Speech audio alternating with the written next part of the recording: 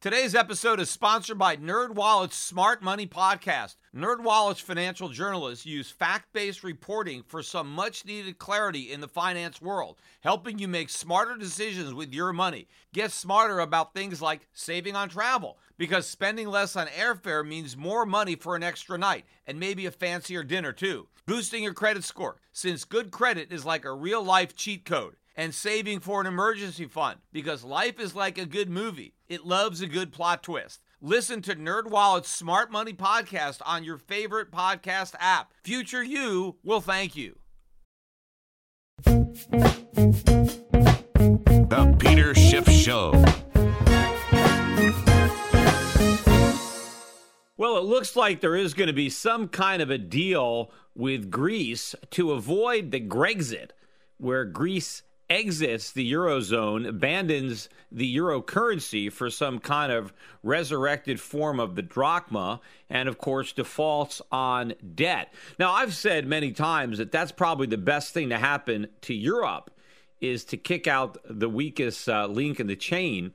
But I also didn't think that was going to happen, because I didn't believe politically that there would be the motivation to do that either in Europe or in Greece. And if you remember, of course, the current Greek government got elected by promising to bring an end to austerity.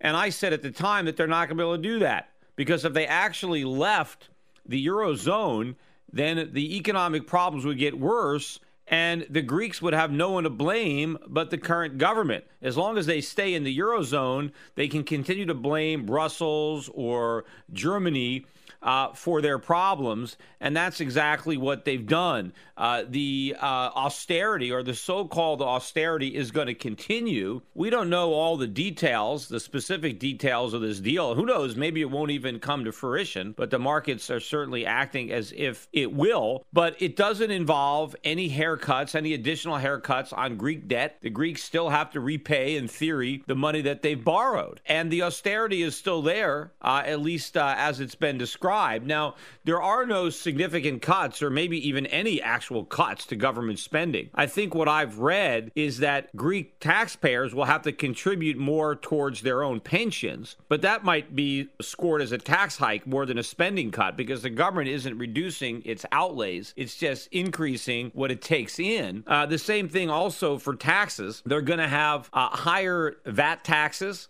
like a sales tax. And of course, they're going to go after the rich, right? With higher corporate taxes or higher income taxes, maybe some kind of a one-time wealth tax. But all of this is going to be, self-defeating, because there's going to be incentives to evade the taxes. And there's already a lot of tax evasion going on in Greece as it is. And if they raise the rates, well, there's even a greater incentive to avoid the higher taxes than there was to avoid the taxes before they hiked them. And then, of course, you also have the added incentive of tax avoidance. And one way to avoid the tax is to leave Greece. And, of course, Greece is a member of the European Union. It's very easy for some Greek business to pull up stakes and set up shop in a tax-friendlier jurisdiction.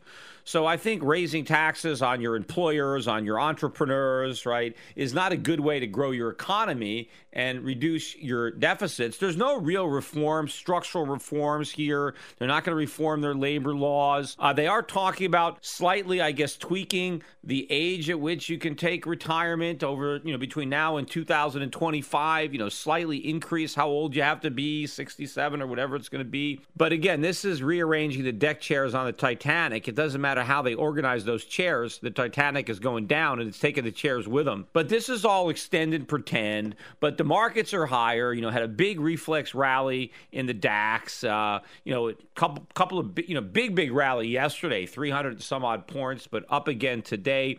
The euro down big. Not so much yesterday, but today, big down day in the euro. The reason being is because if Greece is going to stay in the Eurozone and there's going to be more bailouts and more loans, that means more cheap money, right? That's what the markets want. They don't want default and restructuring, which is what you would get from a Grexit. They just want more bailouts. They don't want anybody who loaned money to Greece to lose money. But that's what I would prefer. But as I said from the beginning, I think Greece is going to stay in the Eurozone because politically that's the best path for Greek politicians to take. Now, in an ideal world, it might be better for Greece to leave the Eurozone if they wanted to set themselves up as some kind of limited government tax haven, some kind of bastion of free market capitalism in Europe. Then Greece could come back strong. But given the electorate there and the way the political winds are blowing, if they were to leave Greece, they would be even more to the left. They would try even more socialism. But the problem is socialism only works in Greece so long as you have Germany's money or other people's money to spend, because they can't. It doesn't work with your own money, right? You got to take money from the rest of Europe and redistribute it to your voters. And that's how, of course, these Greek politicians were elected. Hey, vote for us, and we won't have the austerity, right? We're going to keep all your social programs and all your spending, and we're basically going to give the middle finger to Brussels and to the Germans. And of course, once they get into office, they're not going to do that. And so, although now I guess there's no political parties left in Greece that can make these claims anymore, that can promise something that it is impossible for them to deliver. But we'll see. I think this sell-off in gold, which has dropped both yesterday, on Monday, gold was down maybe $15, and now it's down today another $8. We're back, now we're below 1180. We rose above 1200, maybe 1202, 1203, not much higher than that, based on the dovish statements that I spoke about last week following the FOMC decision not to raise interest rates, where Janet Yellen basically, they downwardly revised their GDP forecasts. And Janet Yellen went out of her way to say that, look, even if we do raise interest rates, it's not going to be a big deal because we're not going to raise them again. And if we do, it's going to be by a tiny amount. See, the Fed is trying to have its cake and eat it too, right? They want to raise interest rates to show they can raise them, but then they want to make sure and let people know they're not going to raise them anymore because they don't want to have the market start to factor in a tightening cycle, because they know that means the air comes out of the bubble and we're back in recession, and then the cat's out of the bag, right? And now everybody is going to realize the predicament that we're in. Now, we did get some economic news that has come out this week. The only good news, I guess, is the housing numbers. We got existing home sales beating yesterday, and we got new home sales beating today, mainly on a surge in the Northeast, which is probably the result of maybe some bad weather in the winter, and so maybe there was some pent-up demand, and so we've got a little bit of a catching up to do in the Northeast, because the rest of the country, the numbers weren't particularly strong. But I think also what's going on here is mortgage rates have been rising, and even though they're at the highest levels in maybe a year or two, you're still talking about a 30-year fix that's in the low fours. That's still pretty cheap. And I think what some of these home buyers are doing now, or maybe some of the fence sitters, they're getting off the fence because they're worried that if they wait too much longer, the Fed's going to be hiking rates, and then those mortgage rates are going to go up even higher. So I think you are getting a rush here in the springtime for people to try to buy before rates go up. Now, of course, that's like also buying before prices go down, because if mortgage rates go up, home prices should go down, but most home buyers don't think in those terms.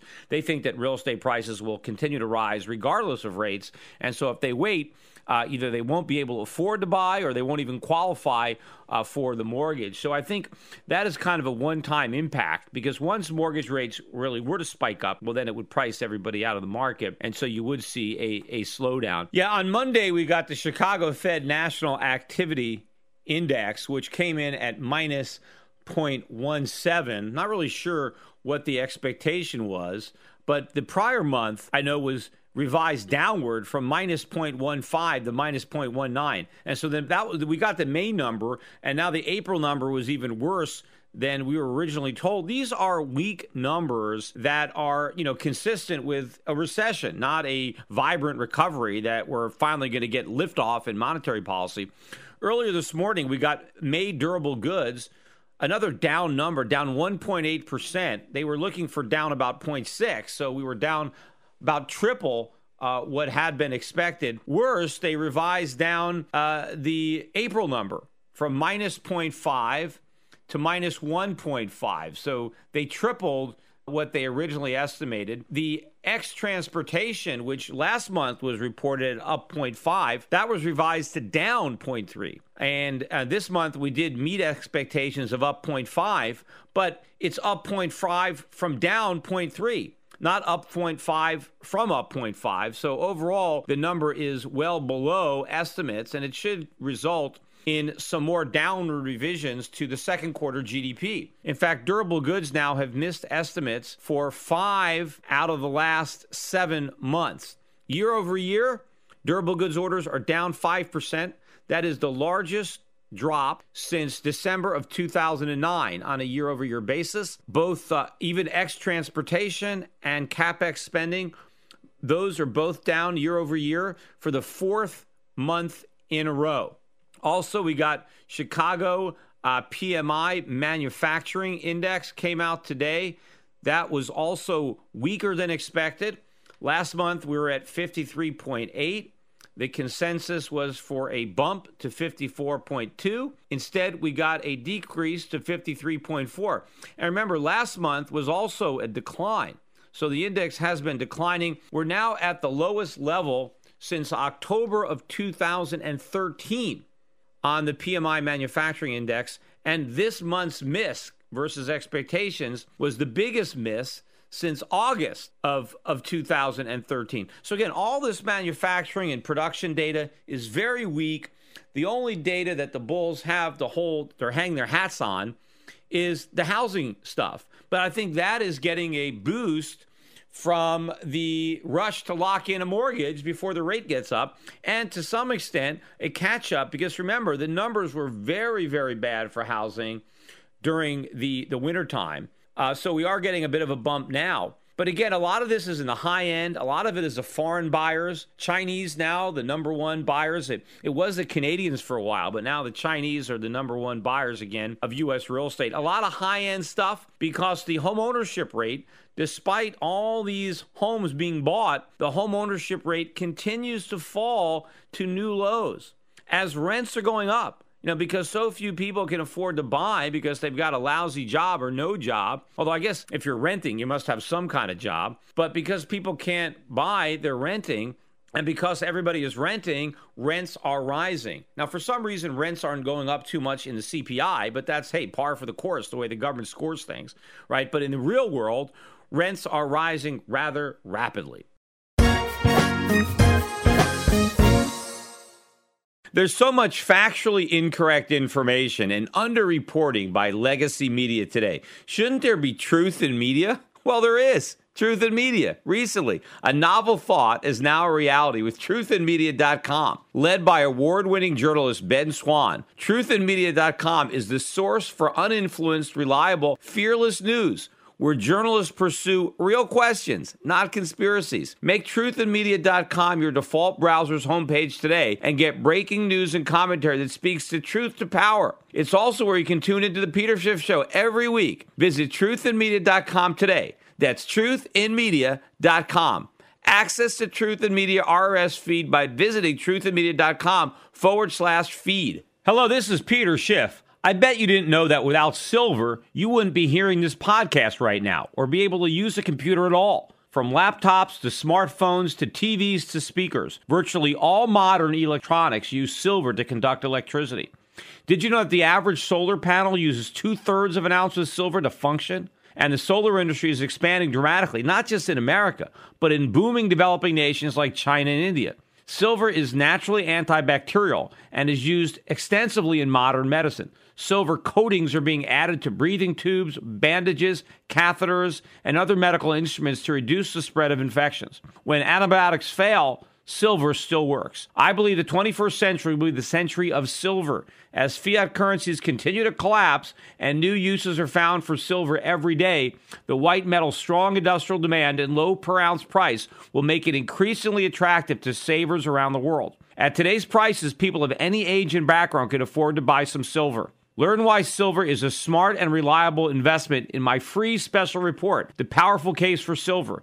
Visit schiffsilver.com and download it now. The Powerful Case for Silver includes information about silver's amazing chemical properties. It also explains why I believe silver may outperform gold in the coming years. Download The Powerful Case for Silver and educate yourself, your friends, and your family about the white metal. Just visit schiffsilver.com to download my free report. That's schiffsilver.com.